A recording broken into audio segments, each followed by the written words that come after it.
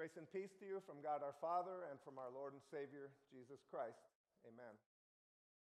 Friends in Christ, to say that 1 Corinthians chapter 13, that New Testament reading that we already listened to say that that chapter is the wedding chapter in the Bible would be common, but it might not be totally accurate. I don't know if it would be called a mistake or not, but it's been used at weddings. I've used that text and preaching at weddings that I've performed.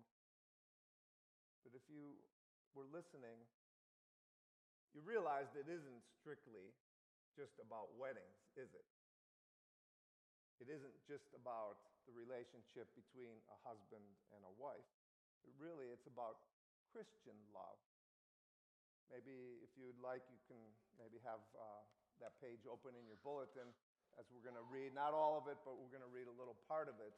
But really, it's about Christian love between, yes, a husband and a wife, but between parents and children, siblings, brothers and sisters, fellow believers, one to another, believers with those that are not believers outside of the church, really about our lives as Christians.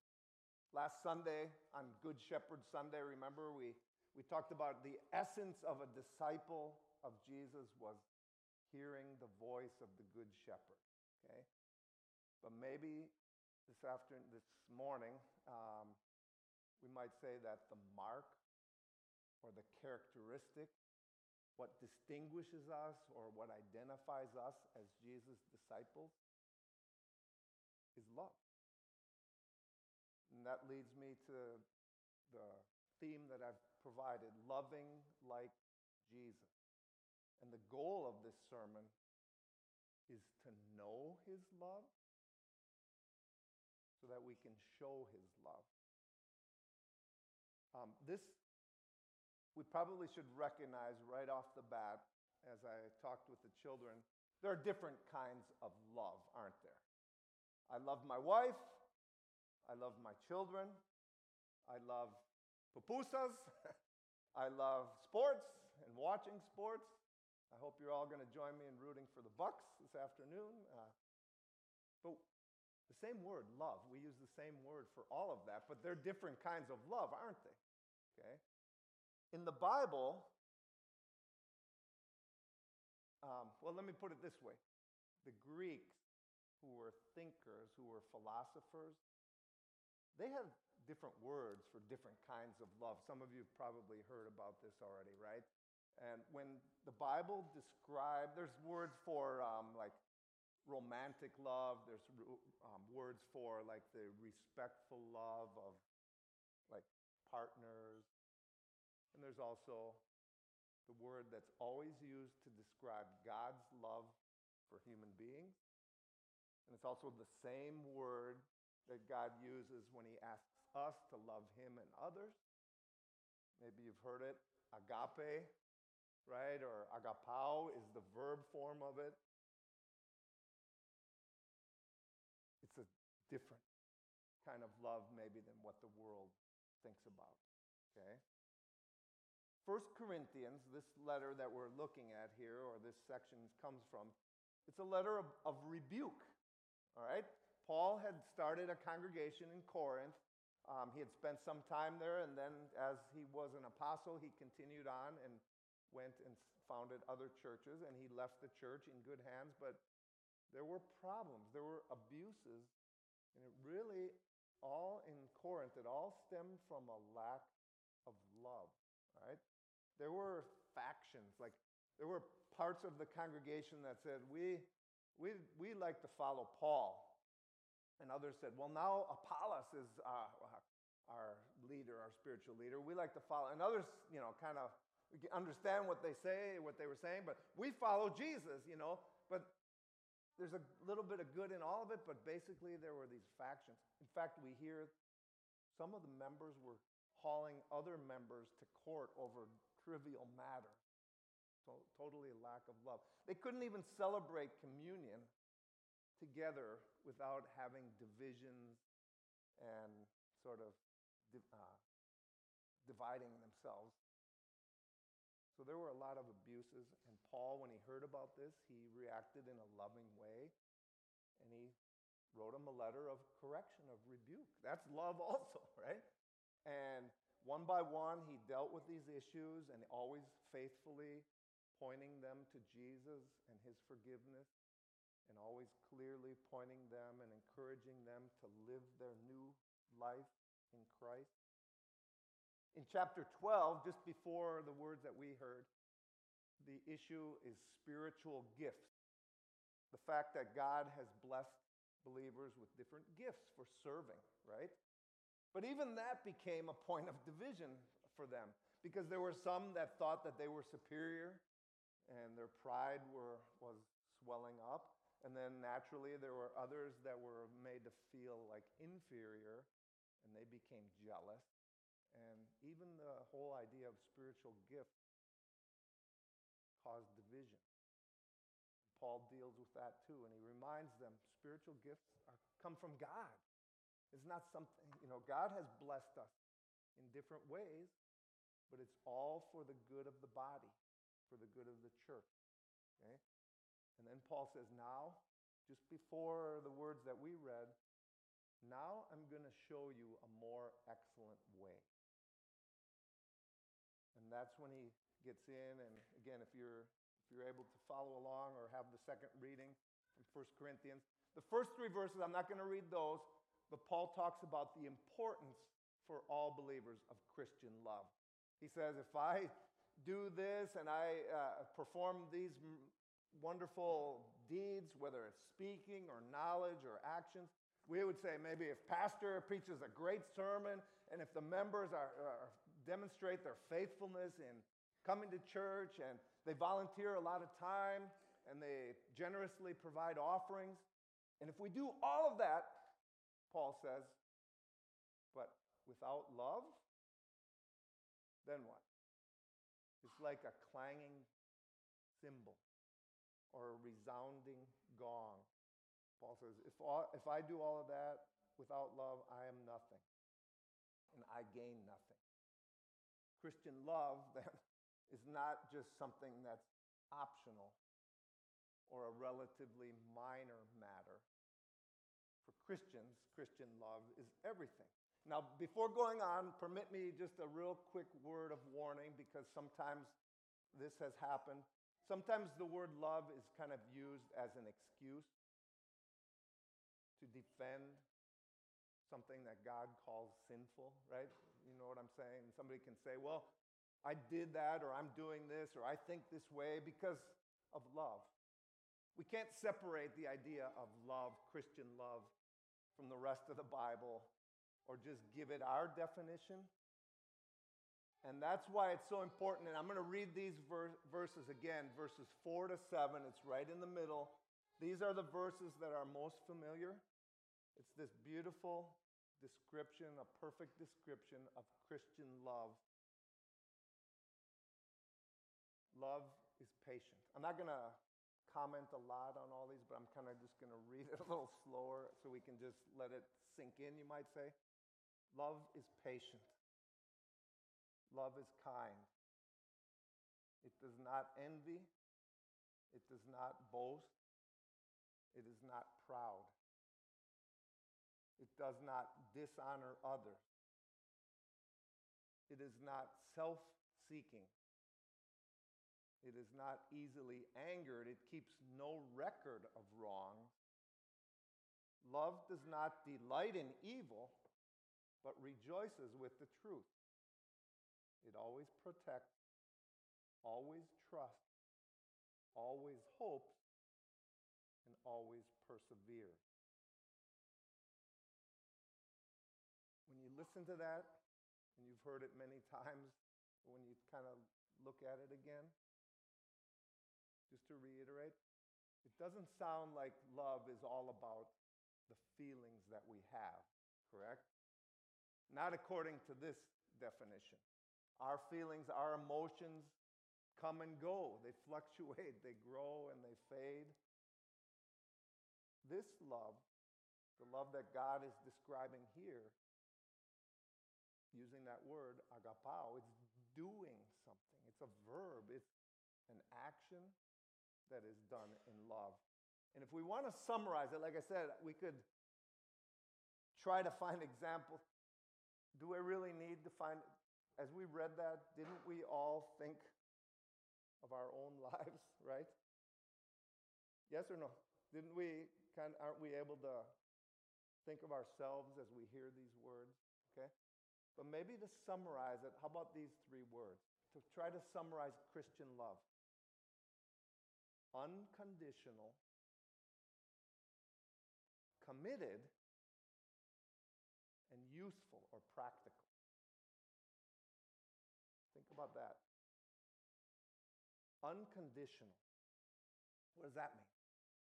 Well, Christian love doesn't depend on the other person, the object of the love. It doesn't depend on how they receive it or how they react to it, on their keeping their end of the bargain. It's nothing mutual.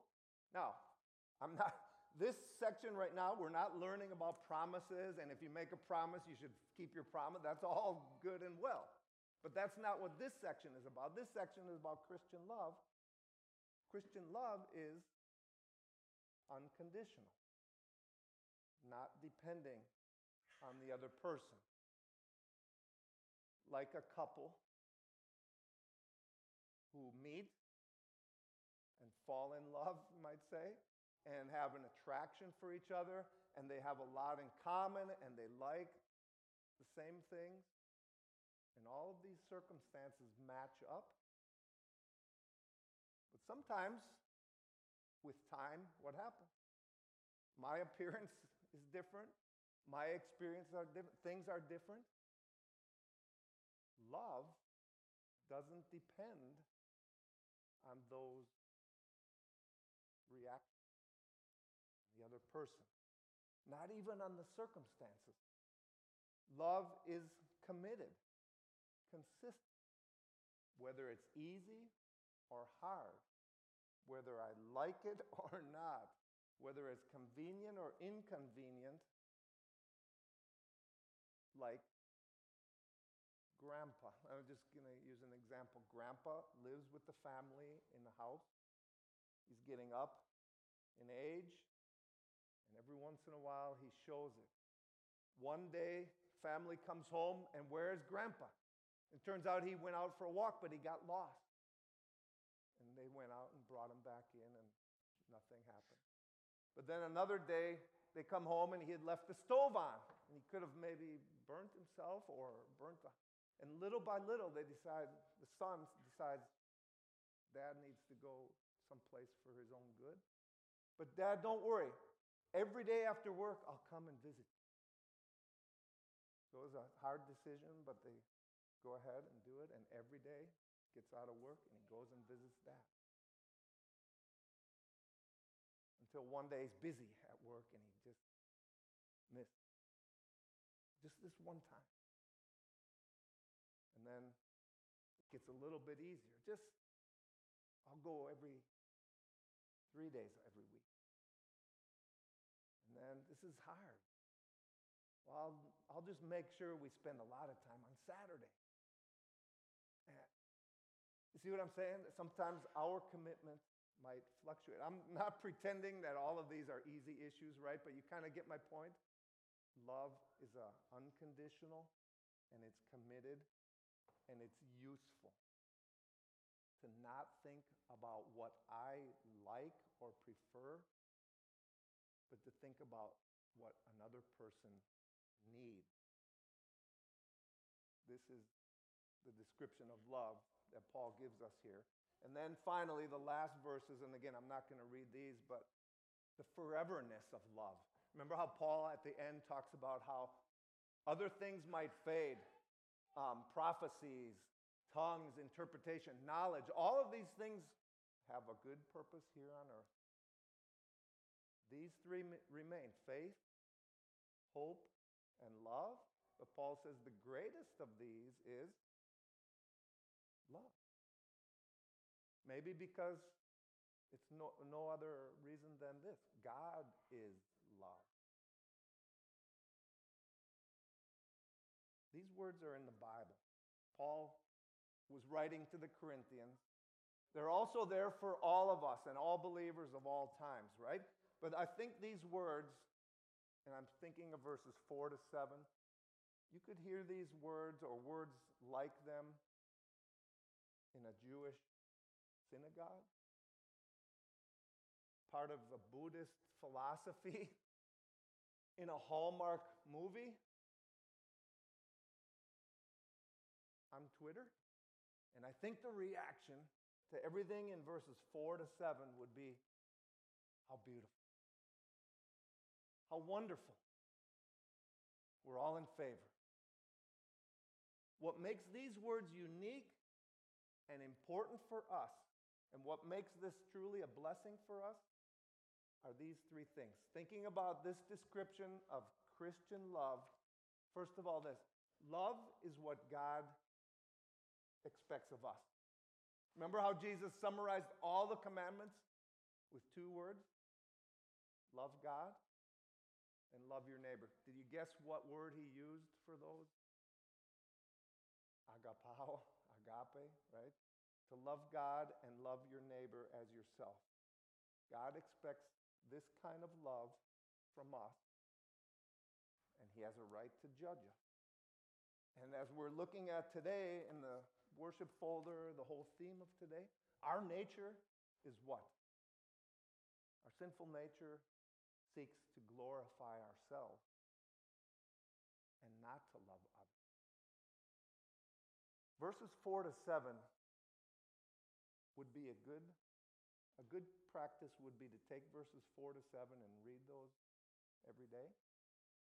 And the first step would be to say, Lord, I confess I have sought to glorify myself, and I have not sought to love you. In fact, and I'm going to say this for myself, and I realize this, if I really think about this, I have never loved anyone or anything except myself in this way.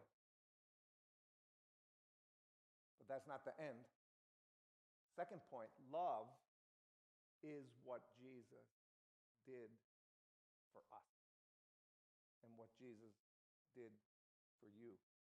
You could take these words in verse 4, you could take every phrase, love is patient, and you could find a Bible story about Jesus and attach it to that, couldn't you? Love does not envy, or love does not delight in evil, but rejoices in the truth. If we wanted to, we could find a Bible story, and we would realize that this is a description of Jesus himself. God so loved the world. Guess what word? Agapao. God so loved the world that he gave his one and only Son, that whoever believes in him shall not perish, but have everlasting life. This is the kind of love that Jesus showed you and me and all people through his death and his resurrection. For you, to borrow words from the communion, Jesus' words about communion, Jesus loved and did that for you. And that's also then, love is what he wants us to show others. Doesn't matter if we like the person. Doesn't matter if that's a person that we would like to play golf with or have coffee with or even go on a cruise and spend a week with them or not. Doesn't matter if that person would not like to spend a week with you on a cruise. We love them. Doesn't matter how much we have in common or if we're from two different worlds. God calls us to love others like Jesus loved us. In the family, certainly. In our congregation, absolutely. With those outside, yes. But especially in a congregation of believers, where we daily have the opportunity to have different gifts, different ways of thinking, come from different backgrounds, and we in love can overlook those and work together for one goal. Not to glorify me, but to glorify Jesus spread his word, and do whatever we can for that. For disciples of Jesus, the new command that he gave his disciples that we heard about, right, in the gospel lesson, love one another. It's not optional. One author said, what the sun would be like without light, such is a Christian without love.